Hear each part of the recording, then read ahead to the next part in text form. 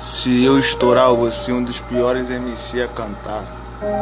Só me chama quando a festa acabar.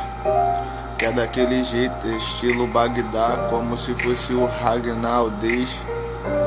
Daquele jeitão, pega a visão. Você fica puto com a nossa marolação de provaciação. Daquele jeito que te deixa loucão, pegando minha visão.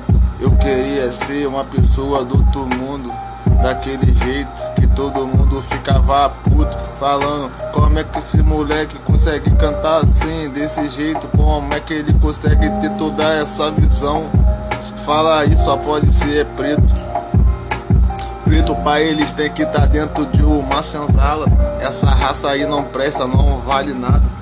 Assim que nos trata como se fosse um lixo. Isso que é foda. Eu não sou um bicho, não posso ser tão ruim assim.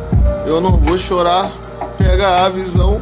Nunca roubei ninguém, todo mundo sempre me julgou irmão. Tá tranquilo, tá tranquilo. Deus sabe o meu coração, sabe tudo que eu passei. Mas tô aí, me levantei. Tô escrevendo a minha história porque eu sei que um dia vou dar a volta por cima. Vou lembrar desse dia que foi o dia mais triste da minha vida. Vou continuar, tem que levar a sério. Não posso deixar a minha emoção me dominar.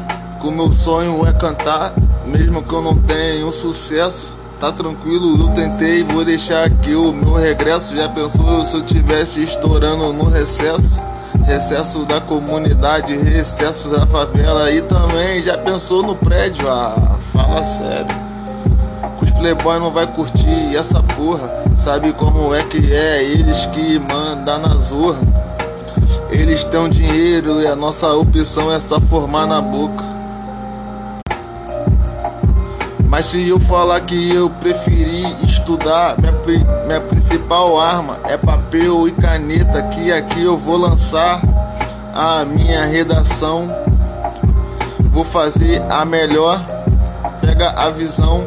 A caligrafia, ponto, parágrafo. Eu não sei se você entende isso. Isso é um esculacho.